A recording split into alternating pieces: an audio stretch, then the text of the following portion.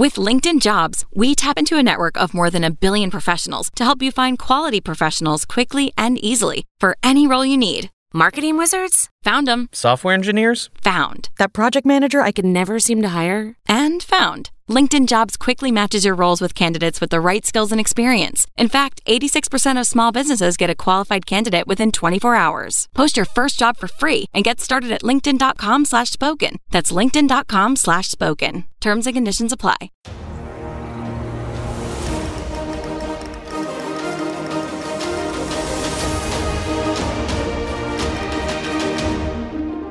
Hello, everyone, and welcome to not just another episode of Lords of Limited, but our second bonus episode, and even more importantly, episode 200. My name is Ben Warney, and joining me on the line, as always, is Ethan Sachs. Ethan, can you believe we made it? I really can't. 200 is just crazy to me. That's almost 4 years, Ben. Coming up on 4 years, and this all started by Ethan saying on stream, I'd like to do a podcast, but I don't really want to edit, and me saying in Twitch chat, I'd edit. I'll do a podcast with you.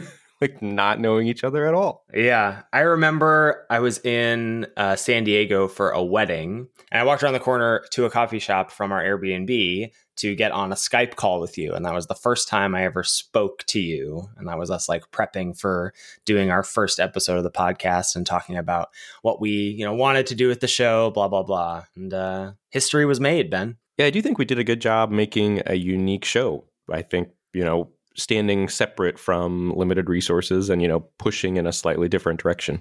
Yeah, I think so. I mean, I say it all the time. I'm very proud of the show that we have. And I think that it's very clearly the show that I would want to listen to. And that's good because I do end up listening to it every week when I meticulously edit each and every episode now that the tables are turned. Yeah, that really was the driving point, right? We felt like we had sort of graduated from limited resources a little bit and we wanted a show that was for us. Yeah, for sick drafters who are putting in those, 200 reps of a format or whatever. So today we're going to do something a little different. We talk about how, hyper-focused our show is. And I was sort of saying before this episode that I'm a little nervous because we usually have like pages and pages of show notes. And I feel super prepared about what we're going to talk about and how things are outlined.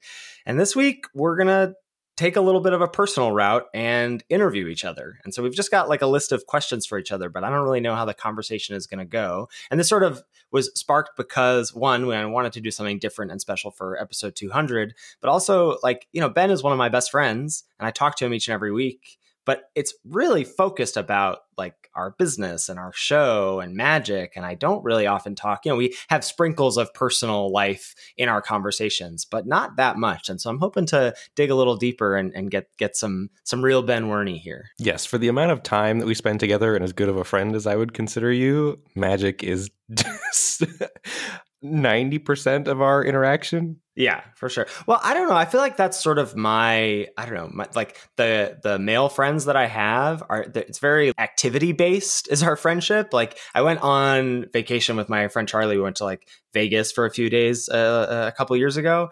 And like, it wasn't until day 3 that we were like, so how are you? Like those first 2 days, we were just like playing poker and playing Magic and just like hanging out, but not really like getting into our lives. I don't know. And that's just sort of how my relationship is with a lot of my guy friends. Yeah, I would say that's the same for me. Yeah. All right. Well, we're kind of blowing it here. We got some questions to go through. You have more questions than I do, so I'm going to throw it to you first. All right. Question number 1. The thing that is on everyone's minds. I'm trying to give the people what they want. Will Best of One Bob be making a comeback next preview season? I don't know. I guess there's a part of me that feels like I can never top it. So I don't really want to return to it. I just want to like leave it as whatever weird spike in the Magic Twitterverse community it was, and then just never return to it. But if I get another modal card as my preview card, it'll be hard to resist, I think. And so for those of you that maybe missed this, if you don't exist on Magic Twitter the way Ethan and I do, he had a preview card and made like an SNL type sketch where he was Best of One Bob, like, I don't know, selling your preview card, I guess. Yeah, it was sort of like I had this idea of like those old local car dealership commercials that always like look kind of crappy. And I don't know, I was thinking about this character trying to sell you on these cards that like do multiple things. And that was what my preview card was. Yeah, it was perfect. It was high energy. It was well edited. It was the perfect length. I was just thinking when I watched that, how much effort you had to put into it. And then I was thinking about Saturday Night Live and how much effort has to go into something like that. And I was just my mind was kind of blown. And then I was thinking about how is he going to do a second version of this that is this good? Yeah, I probably shouldn't. That's like the real answer is like I should just leave that as the thing that it was. I mean, it went like mildly viral, which is kind of crazy. Like the amount of retweets I got, it got like 30,000 views in 24 hours. But I think I probably should just leave it as is. And I should shout out Amanda Henderson, who I hired as my editor for that video, because I had a lot of ideas in my mind about what I wanted it to look like. And I felt very confident that even if I like wasted a day on Adobe trying to edit it, that I wouldn't be able to make it look the way I wanted it to look. Yeah. Okay, Ben. There are a lot of questions I have about your like college to now days, because I don't quite know the path that led you to becoming a music teacher. So I have a lot of questions that are sort of packaged in that, but I'll start with that question of what was your path from post college to not really where you are now, but maybe where I met you 4 years ago. Yeah. So college, I majored in music education at the University of Evansville. Graduated from there, and the plan was always to teach, but I definitely wanted to do graduate school before I started teaching because all the best teachers I know, have some sort of an advanced degree in music, generally performance, because I think to be a really good teacher, you have to be able to play an instrument really well. You have to play at a high level. You have to have a good ear, that sort of thing. And I have sort of a weird instrumental story in that I started band late in 8th grade and was a percussionist all the way through high school, was really good, was an all-state band, that sort of thing. And I knew I wanted to teach, so I wanted to play a wind instrument. And I didn't start playing clarinet until my senior year of high school. And I was pretty good pretty fast. I made all-state band on clarinet after I'd been playing for like 5 or 6 months, which is kind of insane because, you're competing against the best kids in the state. So after 5 or 6 months of playing the clarinet, I was one of the top 15 kids in the state of Indiana, which is pretty cool. So that got me thinking that I could maybe audition everywhere on both. So I did that and ended up deciding to do clarinet in college. And I'd only been playing for 4 years when I graduated college, 5 years, I guess, if you count my senior year of high school. So I didn't really know what my ceiling was. So I did a master's degree in clarinet performance, got a graduate teaching assistantship at Western Michigan University. That was awesome. Was playing really seriously, taking auditions, that sort of thing. And there's a world where my life could have gone a different route. I was taking professional auditions, and I'm sure you can relate to this, studying acting and that sort of thing. I've been runner-up 4 times in different professional auditions. And so this is, an audition of 70 or 80 clarinets that one person gets the job. There's 2 clarinets in the orchestra and all these people, it's super competitive, are auditioning. And so I was really close, and you hear Luis talk about, how did you end up on the pro tour? Well, this thing broke my way and, I spiked this tournament and stayed on the train. Like I was really close. It's like I lost in the top 8 of a PTQ or the finals of a PTQ, 4 times to get on the professional clarinet playing train, as it were. So it certainly could have gone differently if I had, spiked one of those auditions and, gotten over the runner-up hump, but I did not. And so after that, I got my first teaching job in Edinburgh, which was a really rough, low socioeconomic area. Actually very similar to where I live now. It's only probably about 30 minutes down the road. Taught there for a year, taught at a middle school in Evansville for a year, and then got the job where you met me in Paoli, where I was an assistant band director. Sorry, I feel like I'm gonna blow it here and jumping to another question maybe, but I'm so curious. I didn't know you had this like percussionist background start. Did you ever just like want to be in like a rock band or something? Or were you, No. you were just always on the teaching path, never really? And it sounds like, as you said, maybe if stuff had broke your way in those big auditions that you would have been performing more professionally, but that seems to not have been really where your passion lied. Yeah, always wanted to teach. And even if I had, gotten one of those jobs, a regional orchestra like that, even though it's professional, you're only making, I don't know, $10K for the year, maybe playing in the orchestra. Oh, wow. So I would have been teaching, I think, still while I was playing professionally would have been the plan, but it just would have been cool to be, playing in an orchestra regularly. And I have played professionally, I've subbed a lot. Once you do well on one of those auditions, you generally get placed on sub lists where you get called if people can't make it. So, I've played professionally and seen that world. And it's sort of like magic in that, you have to dedicate so much time and effort and energy to practicing in a room by yourself for 7 or 8 hours a day. And then you're taking an audition against all these other people that are really insanely good and everybody wants the job and only one person gets it. And I probably could have ended up playing professionally if I'd stayed on the grind. It just wasn't worth the return on investment for me for what it would have cost to win one of those auditions. I loved it while I was in graduate school, and that was, the time in my life I was dedicated to doing that and practicing that, but I didn't want it to ultimately be everything for me. Gotcha. Yeah, and as far as all that percussion stuff, that was just strictly, I think if I had joined band in 6th grade, I would have played French horn or saxophone, but I was able to get caught up on percussion really quickly because I had played piano for 5 or 6 years. So that was just sort of functional. And I mean, I did like percussion, but I was not great at drum set or something like that. I was much more of a keyboard marimba specialist, played snare drum well, but I'm not anything fancy on the drum set or anything like that. Was the piano lessons something that like you wanted to do, something that your parents were just like, gotta get you doing some extracurricular activities type deal? I wanted to do it initially because my oldest brother started taking piano lessons. And so I was like 5 at the time and I wanted to be cool like him. And so we did. And then he stopped after a year and my parents were like, no, you're not allowed to stop. You're good at this. You're going to keep doing it. And so like, they would set the little timer on the piano for 30 minutes and I would have to sit there and practice for 30 minutes. Yeah. Piano and I did not get along super well. Oh, wow. So it's not something that you've returned to since then? Oh, Lord, no. Oh, okay. All right. Yeah. Piano was always something I wanted to have learned, but seems too tough. It's a decent amount of effort and energy. Yeah. Guitar is way cooler, right? And way easier. I mean, like I said, I'm self-taught. I mean, I can't like read sheet music, but I can read tabs. And I think it's fairly easy to teach yourself how to play guitar. I tried one summer and I gave up. I couldn't do it. What, like you couldn't get those calluses or just like couldn't hack it with the 2 hands? I don't know what happened. I got calluses, but my fingers hurt and something about, I wasn't as good as I wanted to be. It was just really frustrating. Like switching chords quickly. I don't know. Just nothing about it was easy for me. I wonder if that's just because like if you're just so good at an instrument to then try and like learn another one, I wonder if that frustration of just like, I'm not as good at this as I want to be is going to happen no matter what. It's possible for sure. Yeah. All right. I'm throwing it back to you. Okay. Pack one, pick one. Wicked or Hamilton? This is an easy Hamilton for me, not close. Boo. So first of all, you haven't seen Hamilton yet. I have. I got Disney Plus. Oh, you did? You watched it?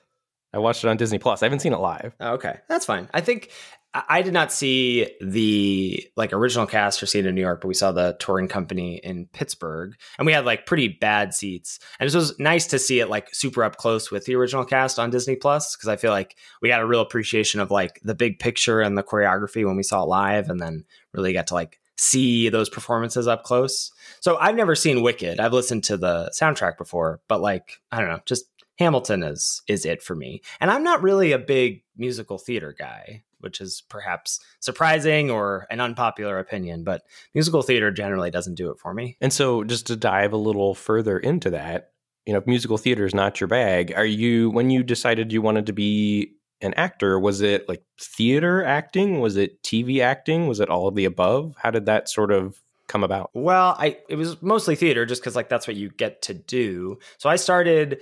My mom was doing community theater when I was like super young. And so it was something that I like just got roped into doing. Like if they needed a little kid part in a show that she was doing, then I would play that. So that happened like a handful of times. And then she sort of stopped doing it. And then I just kept going. And then I went to a performing arts high school, and like from, I don't know, grade 7 onward, every summer was some sort of theater program. I did some like pre-college programs when I was in high school.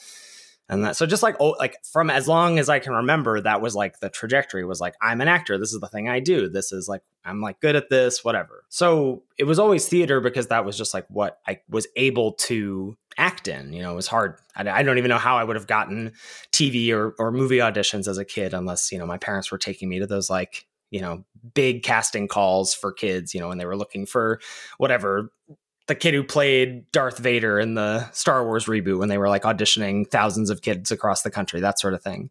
But I was always like interested in doing TV or movies. And I haven't really done very much on camera stuff. I've done a couple commercials. I like just did my first TV gig, but those are like they're kind of boring, to be honest. I mean, it's a lot of just sitting around and doing nothing. I imagine, if you're the lead or whatever, but even then it takes there's a lot of like patience, I think, built into that. Whereas, theater is a lot of collaboration, which is one of the great things about it, is it feels like everybody's working together. Whereas on set for something that's a TV or a film, that it's just really it's all the technical stuff, and the director is really driving that ship, and you're just sort of like a cog in that piece, Interesting. All right. Well, keeping on the ideas about TV or movies, I have a question for you. Do you have a favorite movie or TV show, or even perhaps more particular to your interests, music artist? I do. And it's funny you say, particular my interest. I don't actually listen to that much music. Most of my downtime is listening to like talk radio or podcasts. I like music and I like listening to music, but I'm not passionate about it the way most people are as far as like a consumer of produced music like that. I would much prefer to go to a live concert or something. Okay. So as far as favorite movies, Good Will Hunting, I think, has got to be number one for me. It's a good pick. TV shows, I think Breaking Bad probably takes the cake for me. Nice. And as far as music artists, currently it's Nickel Creek, I think, but it has been that for like, I don't know, 3 or 4 years, as long as you've known me, probably. I don't listen to new music at all. Yeah, I don't really either, especially now that there was the Twitch crackdown on copyrighted music. I used to listen to Spotify all the time, but now I can't really do that. Like I used to be listening to Spotify, 6-7 hours a day.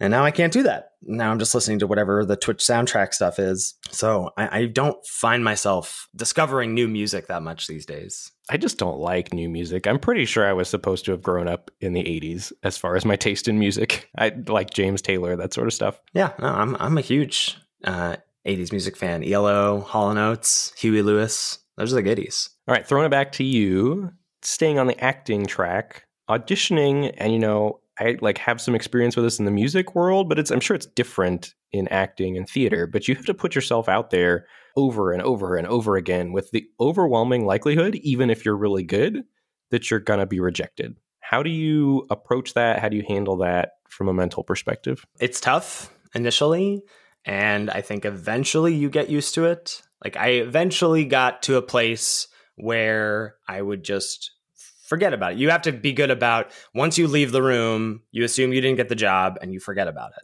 This was something that was like really tough. When I first got out of school and I would be talking to my parents and I'd tell them like, oh, I had an audition for this thing. And then the next time I'd talk to them, they'd be like, so did you hear anything? Yes. Oh my gosh. And I had to like instill this in them. I was like, you can't ask. Like, you can't ask if I heard anything because that will just remind me that I failed.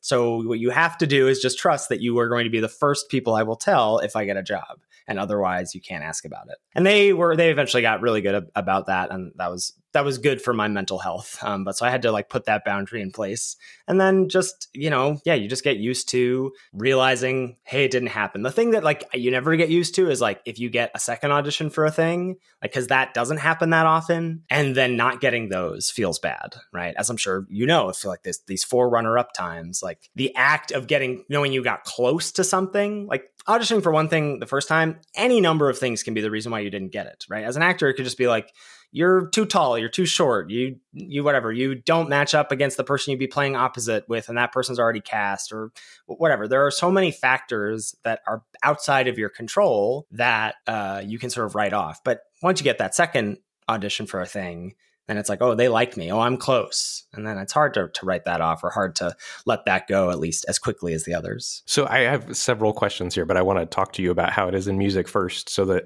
like you can sort of compare. Mm-hmm. So in music, you go and you have a number, like whatever. You show up and I'm clarinet number 23. And so like when it's your time, there's a screen, like you're on stage and there's a screen between you and the judging panel, which is usually the conductor of the orchestra and a couple members of the woodwind section in the case of me being a clarinet auditioning. And you play these excerpts from famous orchestral pieces. And, your whole audition lasts like maybe 2, 3, 4 minutes the first time around, probably closer to 5 minutes, actually. Just seems like it goes super quick. But then, when you're done, they just say, thank you. And you're hoping you made it through all of the excerpts before they say thank you, because if you only played one or two and they say thank you, like, you're done, you're out.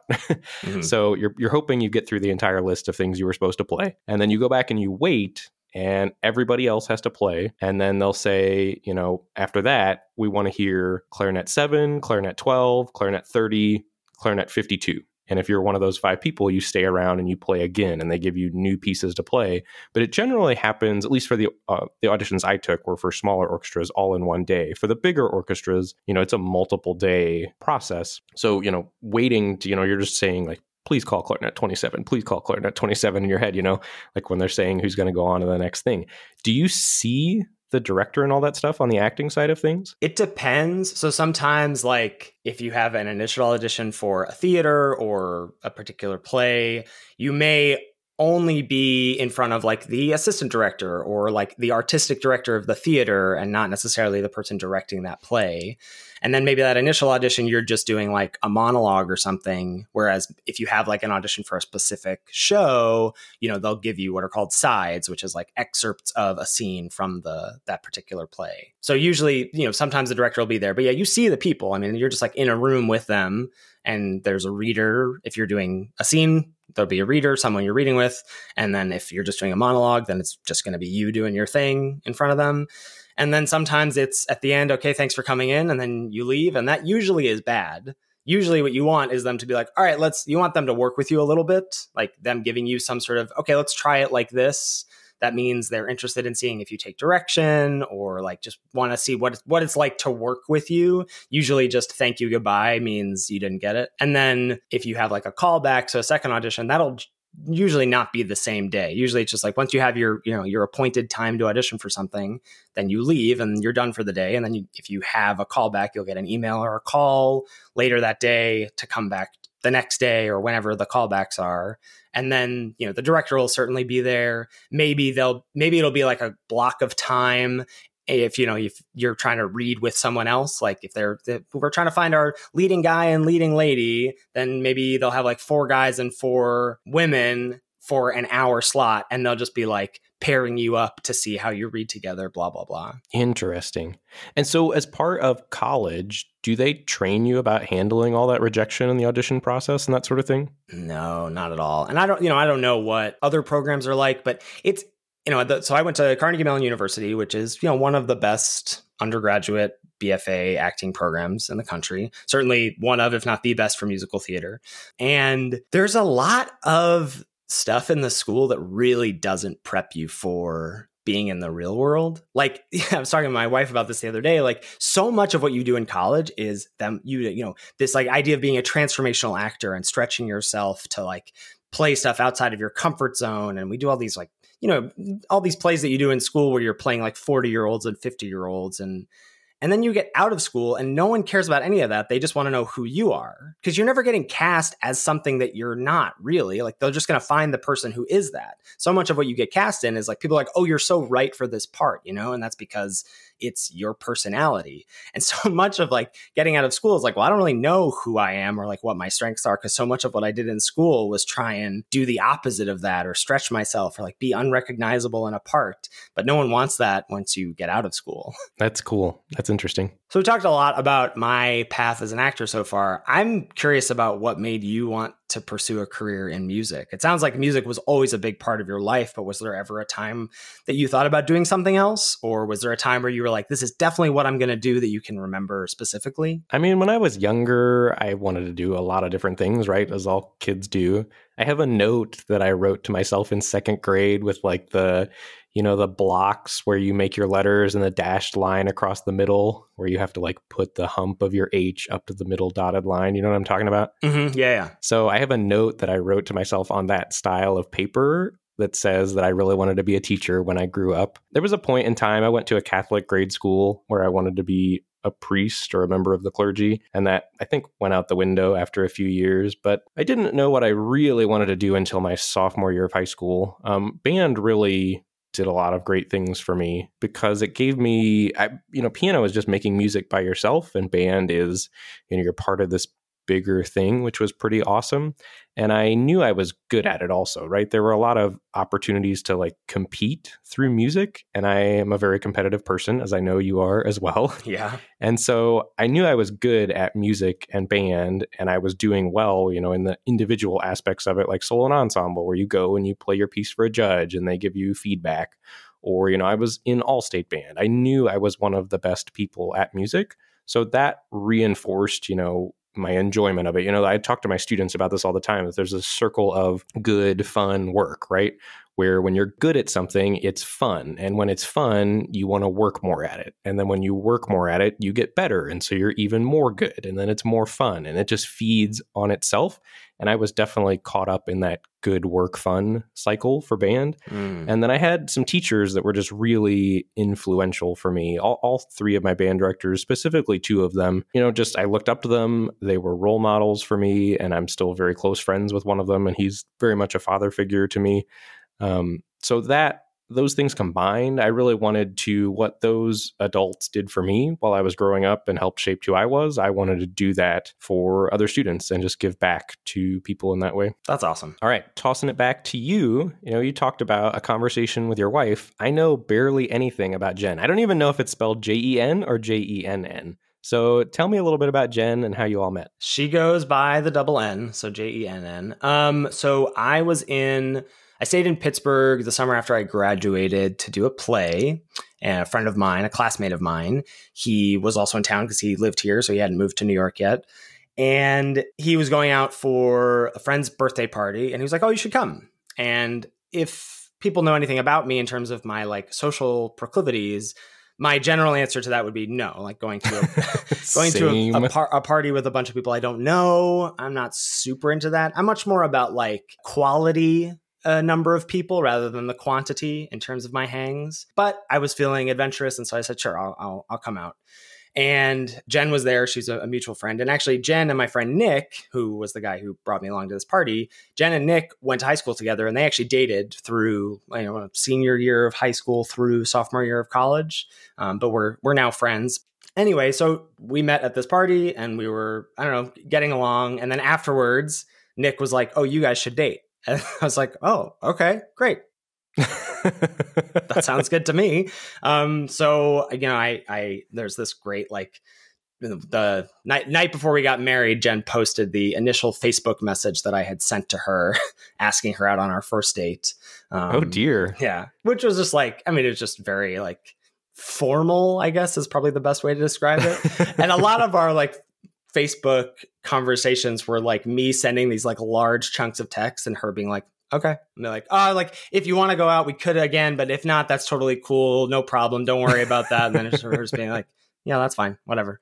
So but the plan at the end of that summer was I was going to move to Chicago. So we dated throughout that summer with the idea of like, this is going to be over at the end of it. And then it wasn't. And we did like 4 months of long distance. And then she moved to Chicago. She was there for 9 months. Then she went to grad school. We did 2 years of long distance while she was in grad school. And then we moved to New York together. And then we got married in 2015. So it's been married, almost 6 years now, which is kind of crazy. Holy cow, look at you. Yeah. Yeah. So, and you said you don't know much about her. She and I have incredibly different interests. Like, she's not a gamer at all. She would never play Magic. If she had told her high school self that her husband would be a full-time Magic the Gathering player, I think that would have caused her great anxiety, and she would not have believed that.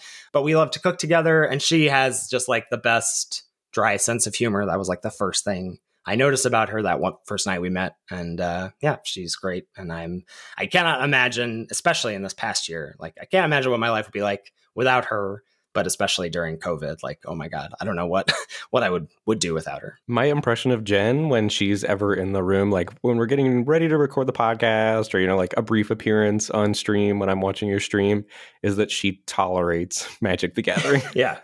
She is, I think I'm not putting words in her mouth. She's incredibly proud of me and the show that we've built and my work ethic and all that stuff. But like anytime I try and get in, if I have a story to tell her that like requires me to get into the weeds about magic at all, I have to like prep her. I'm like, I'm gonna go deep a little bit here. And she's like, okay. And she's always game for that. But I try and be sensitive to the fact that, yeah, I think she tolerates it. I think she finds it. I think she just doesn't get it in a sense. Like I always sort of joke that she doesn't have any hobbies. Like she reads or whatever, but like she doesn't have anything like magic is for me. And so I don't think she just grasps like being so insanely obsessed with something the way that I am. And she sort of spins it. She's like, well, it's very clear that you don't get sick of things, which is very good news for me, is what she says. Yeah, that's true. Yeah. All right, Ben, I want to talk to you because I think this is something that I have a feeling about as someone, I've never been a teacher in the sense of like having a classroom, but I have done, one-on-one tutoring for test prep stuff. I have a lot of years of experience with that. Do you think that teaching is a skill or a talent? Like, can it be taught, or is it something that you just inherently can or cannot do? That's a really good question. That's a deep question. And I think the answer is a bit of both, which is a cop-out. That's a huge cop-out. Yeah. I know it's a huge cop-out. At its core, I would say it's a talent and or is wrapped up in your personality a lot. But I think like anything else, with focused effort and energy, you can improve it as a skill. But I think baseline, you're either kind of cut out to be a teacher or you're kind of not. You said you had an opinion. What's your feeling on that? I think at its core, it's a talent, not a skill. I think it just requires too many different things. Like you have to be good at explaining things. You have to have a level of patience. You have to have a level of being outgoing. You have to be a problem solver in that not everything can be explained the same way to every person. You have to sort of find the way that this concept can resonate with student A versus student B. I think all of that to an extent can be taught, but I think you have to have a core understanding or like this sort of inherent ability to do that. Yeah, I think the first and foremost thing is you have to love kids. You have to love them messing up and helping them get over their mistakes. And you have to love, them making bad choices and, helping show them the right path. I think there's just a lot of fundamental tenets that you have to have wrapped up in your personality. And one of the things that I struggle with, or I think, if I had to list my weakness as a teacher, it would be being entertaining, which is odd because I think I'm pretty entertaining on the podcast and when I stream and things like that. But it's hard for me to be funny sometimes when I'm in front of a whole band. Like I get very much like I could do, obviously with magic, I can do the same thing over and over and over and over and not get bored. And I love music so much that I could, practice the same thing over and over and over and over, trying to get it right. And kids aren't necessarily that way. So just always trying to be performing and on when you're teaching, I think is something that I struggle with and is really draining for me. Like I wish when I signed up to be a teacher that someone had told me, because I'm pretty introverted, just like how exhausted at the end of a school day I would be just because of having interactions with the sheer number of people. Like I see 400 kids on a daily basis in band, like in the course of 7 hours. And some of them are having good days. Some of them are having terrible days. Some of them are having average days. Some of them really want to be there. Some of them would rather be anywhere else, Yeah. I think in band, I'm lucky in that most people, most of the time want to be there, but it's still, you're managing a lot of emotions from a lot of different people. And it's just really draining as an introvert. Do you feel a big need to be liked by your students? That was something that was super important to me when I was doing the test prep tutoring. Like you really needed to have that kid like you, I think, to be excited to work with you or whatever. I imagine that's a lot tougher when you're working with 400 students. I teach best from a perspective when there is, yes, that sense of like and trust and respect. And I mean, everybody does.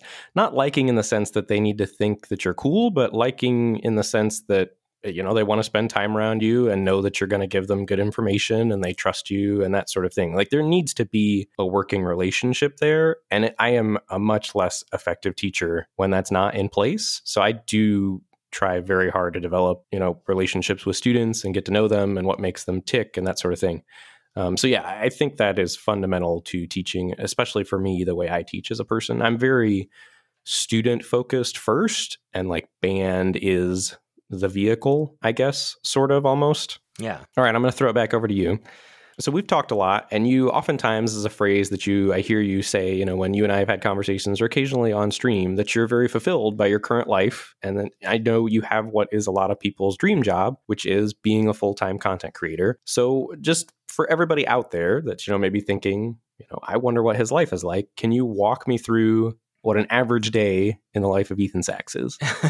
Sure. So I wake up around, 8 o'clock, 8:30, have a cup of coffee with Jen, and then I will get on my computer and I'll try and do a little housekeeping stuff before firing up the stream. So, I usually check email, Twitter, and Discord, do any deck techs that have come in over the night or whatever, answer any questions that I've gotten, that sort of thing, and then fire up the stream. And I usually do that for about 6-ish hours, something like 9:30 to 3:30 type deal.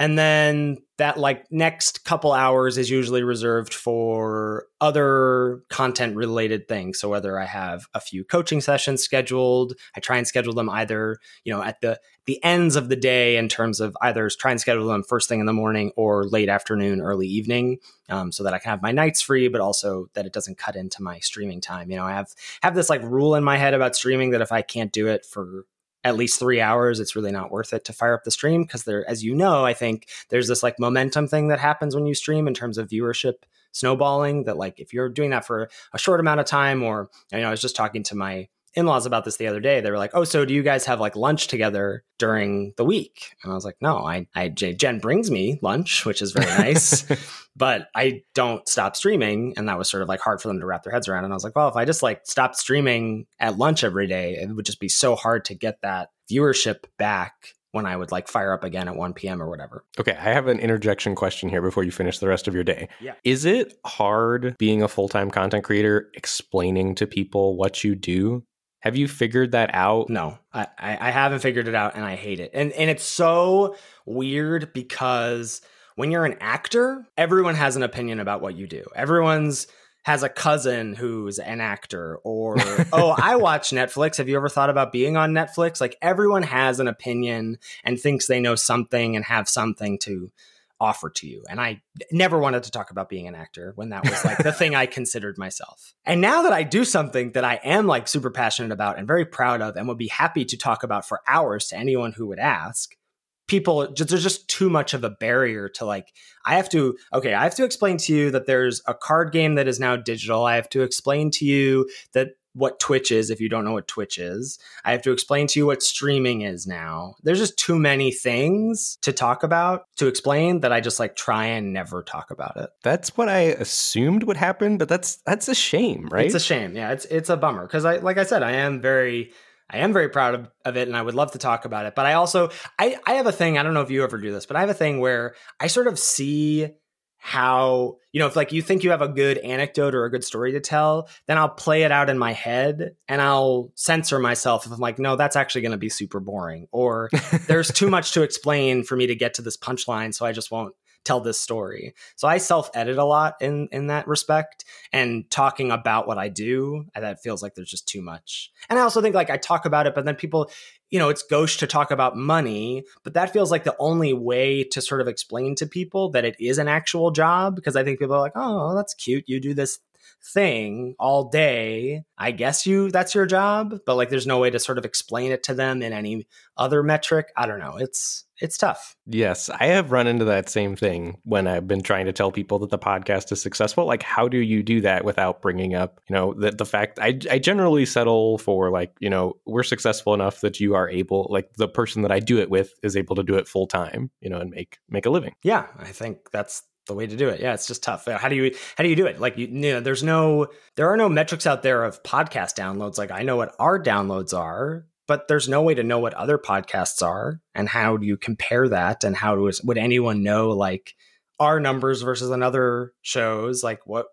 What does that mean in terms of success? Yeah, it's just hard. All right, so finish your day. So you've just gotten done. You've had some coaching sessions. You're at dinner time. Yeah. Well, so either those hours are coaching, or writing show notes for the podcast, or writing an article, or making a video for CFB, or doing some editing or whatever. So couple hours there for extracurricular non-streaming stuff, and then if I have my little home gym now that I built for COVID a couple months ago. So a few times a week, I'm trying to do 3 workouts a week. So maybe if it's Monday, Wednesday, Friday, I'll have a workout and then cook dinner, have dinner with Jen. And then we're usually on the couch from 7:30 to 10:30 watching we're watching some prestige television. We're in the middle of The Sopranos right now, or we're on a binge of some garbage TV like America's Next Top Model. So we have big range of what we watch at the end of the day. And then, usually in bed at 11 and then do it all again the next day. Saturdays are my quote unquote day off. And then Sundays we record and I edit the podcast. Yeah. So that's a week in the life of Ethan, the content creator. Speaking of content, what is one piece of advice you would give to aspiring content creators? So either you can frame this either as someone today who comes to you and says, what's the one thing I should know? Or what piece of advice would you give yourself 4 years ago? I feel pretty good about how I handled it and how we handled it. I don't think I have advice to give past me. I think we just got really lucky, to be honest. But the piece of advice I would give is directly tied into, I think, what happened to us is that if you're going to start making content, it should not be with the expectation of making money at all, like zero. And I don't think that was there for me. And I don't think that was there for you either in the beginning. Like to me, mentally, the podcast was a way to sort of legitimize the stream or like drive viewers to my stream. And really, it's been the other way around. Like the stream has sort of, I think, fed the growth of the podcast. And the podcast feels like the more official of the two things that I do or that we do to me. And so the piece of advice I would give is just, you have to love doing it and you just have to do it for the sake of you want to do this thing and put it out there. And then if other people like it and engage with it, great, but you shouldn't be doing it with the idea of chasing likes or chasing views or chasing downloads or chasing money. Like you just have to have an idea and you have to have a focused idea. Like you need to know what you want to make and you need to make it however often you say you're going to make it. Like, when we were Googling starting a podcast, the only things you can find are you have to be consistent and it has to be, good audio quality. And I am very proud that we have never missed a week since we started the podcast. It's been coming out every Monday or Tuesday and every Monday since you started editing like clockwork. So I think those things is what I would tell content creators that are aspiring. Yeah, I think having an audience in mind and being consistent in whatever way possible, those are the two biggest things. And they're really the two only things. Like you said, if you Google like how to be successful making a podcast or whatever, there's not much out there, but those seem to be the two things that are pretty clear. All right. So throwing back to you and content creation full time, if you were to evaluate being a content creator, because I know it's got, it's huge perks, but it also has its downsides that people don't necessarily always get to see. And I do sort of because I know you and I'm someone that understands what you do and you can vent to me. So what's the ceiling of content creation and what's the floor? And what would the final letter grade that you give it be? Okay, so I think I would give content creation a solid B. It's not a bomb, but it's definitely like worth building around, worth moving in for, whatever.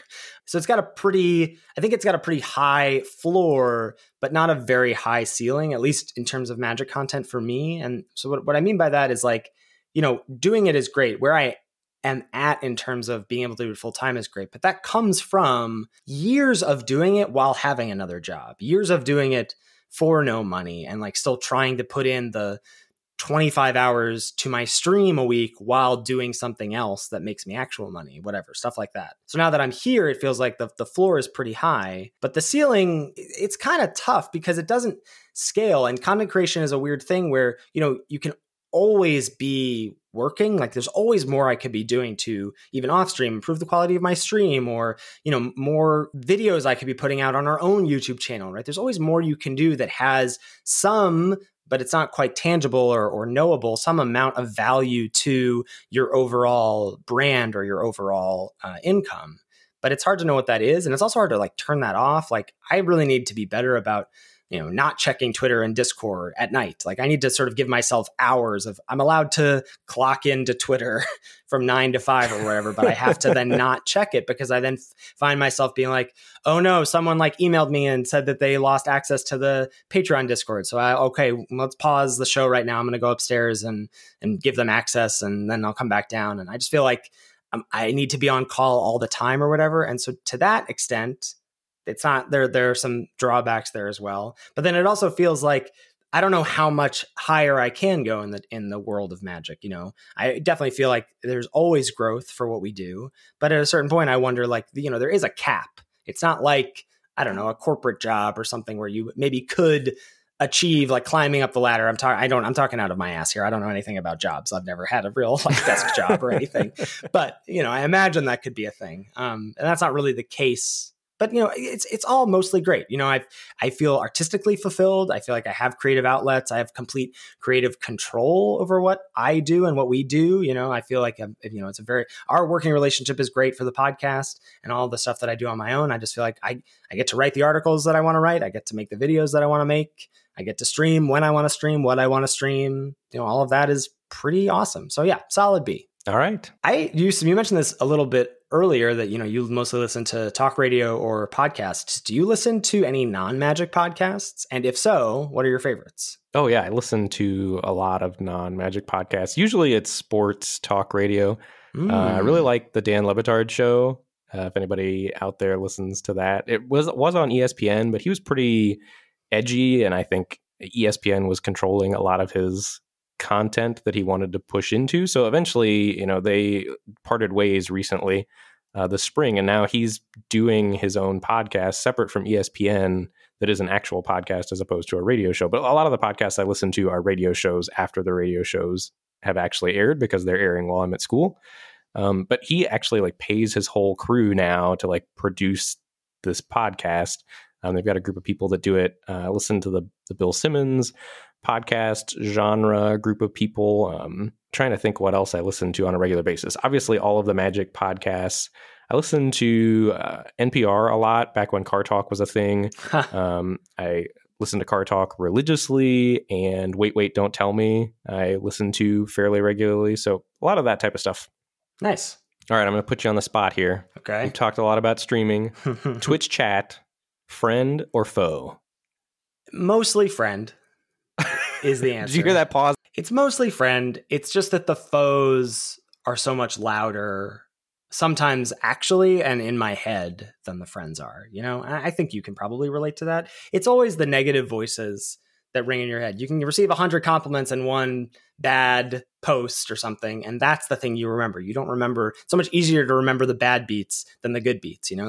That's human nature. And I think that happens with Twitch chat when people are being negative towards you or just like constantly disagreeing or nitpicking or whatever. And I talked about this a couple weeks ago on stream about how I think there's just a general lack of empathy towards streamers from Twitch chat in terms of I think there's a small, very loud minority of people who just are negative. And then there's a good number of people who just are good natured, but perhaps don't quite understand like how their comment comes across. Or, I was streaming this new cube yesterday, and everyone who comes in chat is like, what is this? And I was just like, I can't answer this question. You have to understand, like, if you have this question, you have to imagine that like other people do too. And so maybe like just go Google it in another tab or something and just think about how many times I'm receiving this question. And then, I'm watching LSV stream it and he's got, 10 times the viewers I do. And so he's getting that question 10 times as much. It's just so incessant. And that's not like, there's nothing bad happening there other than a lack of like, let me put myself in this person's position. But most of all, I've made a lot of, I have Twitch chat to thank for you and for Stunlock and for meeting Jamie and having a great community of subs and people in my Discord. And like, that's all so positive. And that should, in my mind, outweigh all those like, all those people who are just sometimes negative or overly critical. And I shouldn't really care about them, but I unfortunately do. Yeah, I experienced the same thing with Twitch chat and with parents and students. I mean, if you have a problem with a student, that's one student out of 400, or, with the high school band, if I have a parent that, is complaining about something, that's one parent out of 320, and I try to remind myself of that the other, 300 are probably happy and satisfied with the job that I'm doing, but not a lot of people take the time to reach out and say, hey, you're doing a good job. Like, they just are silent or along for the ride for the most part. Right. And the people that are having problems are the ones that you deal with. So you're faced, the negativity is a lot more present than the people that are happy or satisfied. Right. That's also human nature. I feel like you're so much more likely to leave a review of something if you're not satisfied than if you are satisfied. I went to the grocery store a few weeks ago and the cashier I had was like so fast. And then they're on this like stream of, if you fill out this questionnaire thing online, you get whatever bonus things, but also it's really helpful for me. And I was like, you know what? I was feeling really good. I was like, you were awesome at your job. I'm going to take the time to do this. So I got in my car and put the little code on my phone, answered the first questionnaire thing. And then it was like, went to the next page and it was like, you're 3% done with this quiz. I was like, how long is this going to take for me to just tell you that I thought this cashier did a good job? And that's why people don't want to give good feedback, just too many hoops to jump through. Barrier to entry is high. All right, Ben, real talk here. Why can't you just admit that you love Best of One? Oh, wow. So here's the journey that I'm on with you is that I get wanting to grind to Mythic. I get that. Like, it feels like, it's a notch in your belt. You got to do it every time you can as a streamer, whatever. I don't know. It feels like some sort of thing, even though if you've done it before, I'm sure you could do it again. So you don't really have anything you have to prove, but I get that as a thing. I do it myself, even though it pains me. You were stuck in Diamond for so long during Kaldheim.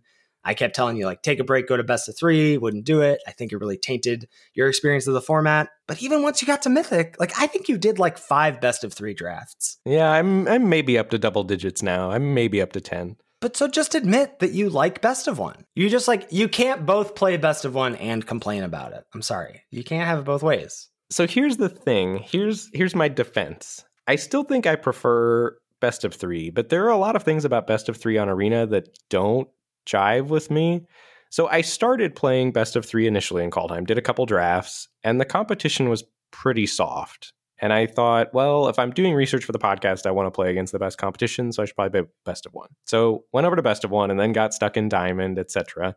And a lot of that was because I was drafting the format incorrectly, I think, and had some bad luck, some bad runs. But I was not approaching Kaldheim optimally when I was struggling in Diamond. And so then I got to Mythic, and that was the point where I really felt like, okay, I understand what's going on here.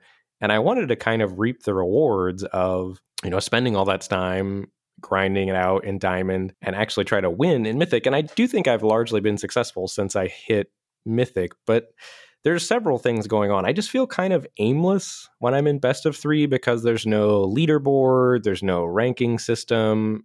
Like, it just feels, nothing drives me there, which is pathetic that I need the top 1200 thing in Best of 1 to motivate me. But I just feel like I'm accomplishing something when I can see my rating move up or down, as it were, in Best of 1. And I feel goalless in Best of 3. There is a leaderboard on 17lands.com. It's not comprehensive for all of Arena, but it does exist. Yeah, I agree. There's something about Best of 1.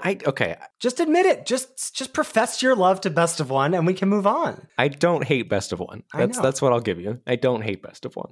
You guys are having an affair. That's what's happening. And you just don't want to tell me. Okay, throwing it back over to you. We've talked a lot about content creation, and I know I haven't heard much about this from you recently, so I'm kind of curious where you're at on it. Would you like to do Magic coverage? And if so, are you taking any steps towards that? Are you just hoping it's going to happen organically at some point? Where are you at with the coverage? I think COVID has given a pretty big hit to that. I definitely would still love to do Magic coverage. I think that's sort of like I don't know.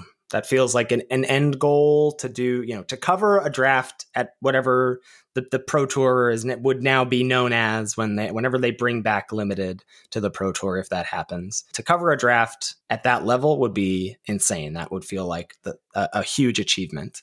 Am I doing anything to achieve that goal? No, I'm not doing anything actively to do that, other than I feel like putting myself out there a lot. I'm partnering with CFB, maybe that can lead to something down the road. But it does feel like, there's simultaneously a lack of events to cover. I think it's a pretty big ask for me to be like, I think I would do a great job being play-by-play for a constructed tournament, as I have done in the past many, many times. But I think, places that do tournament coverage have their roster of folks. And I also think being a straight white guy, they've got those now too. And so if they're going to add people to their roster, they should be looking for diversity includes. And I totally support that.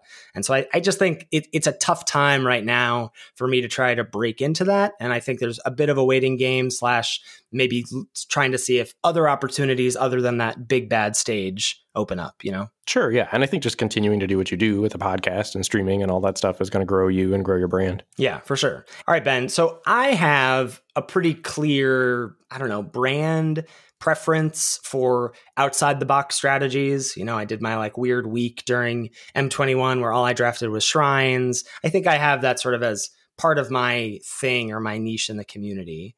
I feel like that's clear for me.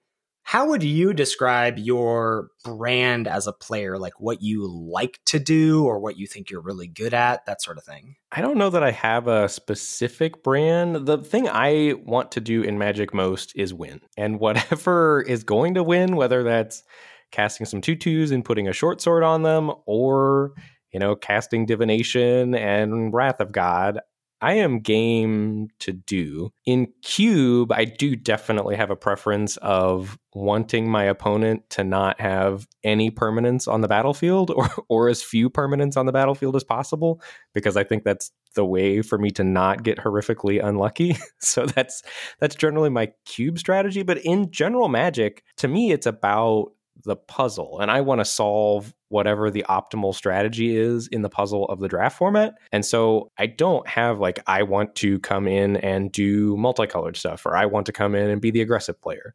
I want to come in and try to solve the puzzle as quickly as possible. And then once I find the right answer, I want to win as much as possible with the right answer to the puzzle. Yeah. Well, speaking of Cube, which you also hate now, right? When did you start hating fun and Cube? Yeah. You're putting me on the spot here. I know. I think Cube is good. I love Cube.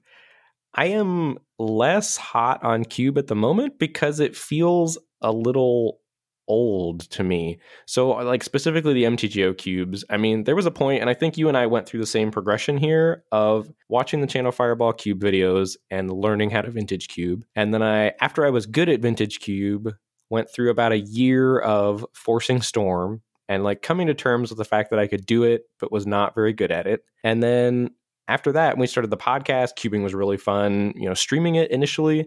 But at this point, I have played so much of the MTGO cubes that it is a really stale format for me. And there's nothing that I really want to do because the artifact decks that I like to play, like the big mana balance decks, are so contested now because the average cube player is just so much more well-informed and drafting it so much better. You just can't get the busted decks as consistently, so that's a little bit less fun for me. And then the random cubes that pop up, the Nega cube that's out right now on MTGO, it's going to be out for such a short time that I don't feel like, I said I'm driven by that puzzle solving. I'm not going to be able to solve the puzzle, or there's not the puzzle to solve. So the absence of that makes those, spotlight cubes a lot less interesting or appealing to me. But I was really rejuvenated with the arena cubes. I enjoyed both the Tinkerer's Cube and the Arena's Cube because I felt like they were going to be around and they were new and there was something to learn about those cubes. So I don't think you can say that I hate Cube. I do very much love Cube. I have a different relationship with it than you do. I am not just up for cubing a new cube one time. That does not sound that enjoyable an experience to me, or even 5 times. Yeah, I agree. I do enjoy that, but I did forget when I put this question on here that you did actually play quite a bit of the Arena Cube and Tinkerer's Cube the last time around. Yeah, and it's out now again. It's going to be close whether I do those cubes or call time. Yeah, I think I'm on all Cube. We're now recording this a little bit early. Oops. Sorry, listeners. We're recording this a couple weeks before we're going to actually release it. And I think I've had my last call time draft of the season. Wow. Yeah. All right. Throwing it back to you. If you were given the opportunity to time travel, to change your username when you first created it, knowing that you were going to end up as Lord Tupperware and have a podcast and do that sort of thing, would you go back and make a different username? Would it be Ethan Sachs? Would it be something entirely different? What are your thoughts? I would 100% choose a different name, I think, but I have no idea what it is. I've never thought about it because I just know that's not really in the cards, and so I don't spend any energy thinking about it if I can't change it, or it's just like there's no going back now, But I would definitely change it. It's so weird. And I get questions about it a lot, and I don't have a good. People are like, where did you come up with the name? I'm like, I don't know. It just came to me when I was making my account on Magic Online, and I just made the name, So I think it's super weird, but I don't know what I would change it to. At least you're not XX_destroyer 12349XX_. Yes, that I don't know how people come up with those, but yes, I'm definitely very grateful for that. I would have made a name change for that for sure. Well, did you have you had a different account, right? You made a new MTGO account as Mr. Metronome, didn't you? Yeah, I did make a new account as Mr. Metronome. My initial one was BWMM for my initials, Ben Warney, Master of Music. Not the Boom. That's my username. Nice. I do have a pretty embarrassing email from 4th grade that I made that's LIL_WERN07. Lil Wern 07. That's my first 4th grade email address. And isn't one of your brothers like Big Wern MD? Yeah, this is the same older brother that I, started playing piano when they started playing piano. I wanted to be cool like my older brothers. Yeah, I definitely can relate. All right, Ben, I think this will be my last question for you. You have your wholesome brand. That's your public persona, but I know the real Ben, okay? What's a time that you've lost your cool or maybe done something negative that you're not proud of that you would be willing to share with our dear listeners? All right, so we're going to have to go way back for this. So 2nd grade. Oh, this doesn't count. This is my cop-out when you answer this question. Such a cop-out. So we had a little store in our classroom, right? Where if you were good, you earned money and you could buy things from the store. Like on Fridays, you got to go visit the store and buy like whatever, I don't know, a yo-yo, or there was all kinds of stuff in the store. And like the cooler, the higher demand items were more money. So, if you got an A on your thing, you got some money. Or if you behaved well, like coming in from recess, you got some money. Our teachers were bribing us to behave. And so I realized that I had the same fake money, like identical. It wasn't like Monopoly money or something, but I had the same fake money at my house. And so I brought in millions of dollars on Friday, and I tried to buy the entire store. And then my teacher was like, now, Ben, you didn't really get all this money here. And I doubled down and I lied about it. And I was like, yeah, I did. I get really good grades, blah, blah, blah. And then I got caught lying, and my parents got called, and I was in huge trouble at home. That's funny. Where I thought that story was going was that like you were just like, and I snuck a Snickers bar every Friday for all of 2nd grade. But no, you decided to just like try and buy the whole store, thinking that your teacher wouldn't notice that they didn't give you $1 million school bucks or whatever. Yeah, it was foolproof. Yeah, how could that go wrong? Well, that's a pretty good story, but that definitely feels like a cop-out. I like to say that I've had this relationship with a number of friends, and I don't know what that says about me, but I feel like I'm the only person who gets to see Ben being mean, and Ben's the only person who gets to see me being nice. Sort of like our behind the scenes relationship versus our on-screen persona. I mean, I have to keep that carefully cultivated PG image. Yeah, #wholesome. All right, I've got one more for you here before we go. Uh-huh. You are a well-known Grinch. What is wrong with Christmas? Oh, but will you agree with me on this, though? Oh, absolutely. I don't have a problem with Christmas. Like, Christmas is fine. I like being with family. I like being cozy by the fire. I like having a big lavish meal, whatever. All that stuff is good in my book. It's obligatory gift giving that I am not on board with. And it's for a number of reasons. It's mostly because that is not my, like, are you aware of the 5 love languages, Ben? Yes, but I wouldn't be able to tell you what they are. So there's like acts of service, and I think physical touch, and gift giving is one of them. So gift giving is 100% not my love language. It is, I think my wife speaks many love languages, but I definitely think it's one of hers. She is very good at giving gifts. She's very thoughtful about it. It's just not like how I work. Like, I would much rather, acts of service is my deal. Like, I'm like, I'll clean the kitchen, I'll make dinner or whatever. Like, I like to do these little tasks. That's how I express my appreciation for people. And so gift giving, I'm like, I'm happy if that's what you want to do. If you want to give gifts, that's great. But then I have this guilt of like, I have to reciprocate this thing but I don't know what to get you. And then you just end up buying people stuff that they don't need or don't want. Or then they're like giving you a wish list and it's like, well, we're all adults. And like, you can just buy the things for yourself. You can just buy this yourself. Like, you know, you want it, so just buy it. That's my gift to you, is permission to go buy this yourself. I don't know. That doesn't, you know, when you there is a high or a feeling of like, I thought you wanted this, you didn't ask for it, and you're like, oh yes, I really needed this. And that's a great gift to get. That just doesn't happen that often. And I feel like the obligation of it through birthdays, through Christmas. It's not just Christmas. It's just the gift giving thing in general at any holiday that it's hard for me to get on board with. And that's my Grinchiness. Well, and it's way better when it's genuine and spontaneous, like somebody randomly getting you a gift rather than because they had to, because it's Christmas or your birthday or whatever. I am Team Grinch on as far as gift giving is concerned. Like, what a surprise it was when I got the full balance art from you in the mail. That was such a great gift. Like, I didn't, that wasn't something that I wanted or like that was on my list, but like, I'm very happy I have it. It's proudly sitting on the wall behind me. That's awesome. Those sorts of things have meaning to them. Whereas like just being like, I got you this thing because it's Christmas, that feels a little less good to me. Well, right. And there's also the extra gift of, we both feel the same way about gift giving. So there's no expectation of reciprocity. Exactly. Yeah. All right. We're going to get all the hate mail from people that love Christmas now. I know.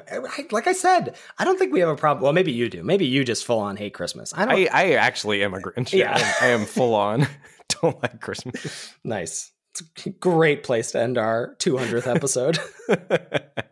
All right. Thanks, everybody, for indulging us and coming along for the ride. Once every 200 episodes, cool to dive a little deeper into our personal lives outside of magic. Do you think we're going to get 200 more episodes in the can? Ooh, predictions.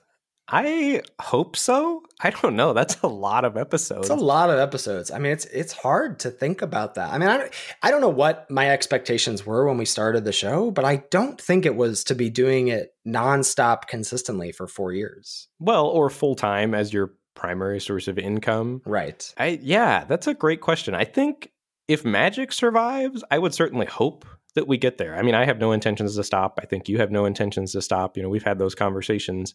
But there are, we're both at points in our lives where our lives are still likely to change quite a bit. I mean, you're married, could potentially have kids on the horizon. Who knows? I'm not married, could find someone, settle down, have kids. I mean, there's a finite amount of time, and I'm already sort of feeling that crunch between having a full-time job and then doing the podcast, with the rest of my spare time. My life's a little out of balance as far as, work, personal, social, that sort of thing. So my answer to that is, I think it would be awesome. And I certainly hope so. And I intend to try to make it happen. Yeah. I don't think we're definitely boomers. Like, we are old in the content creation world. Is that true? I feel like we're kind of in the middle. I think, no, we're definitely on, in terms of content creation, not talking magic pros. Like, there's plenty of pros that are, late 30s, early 40s.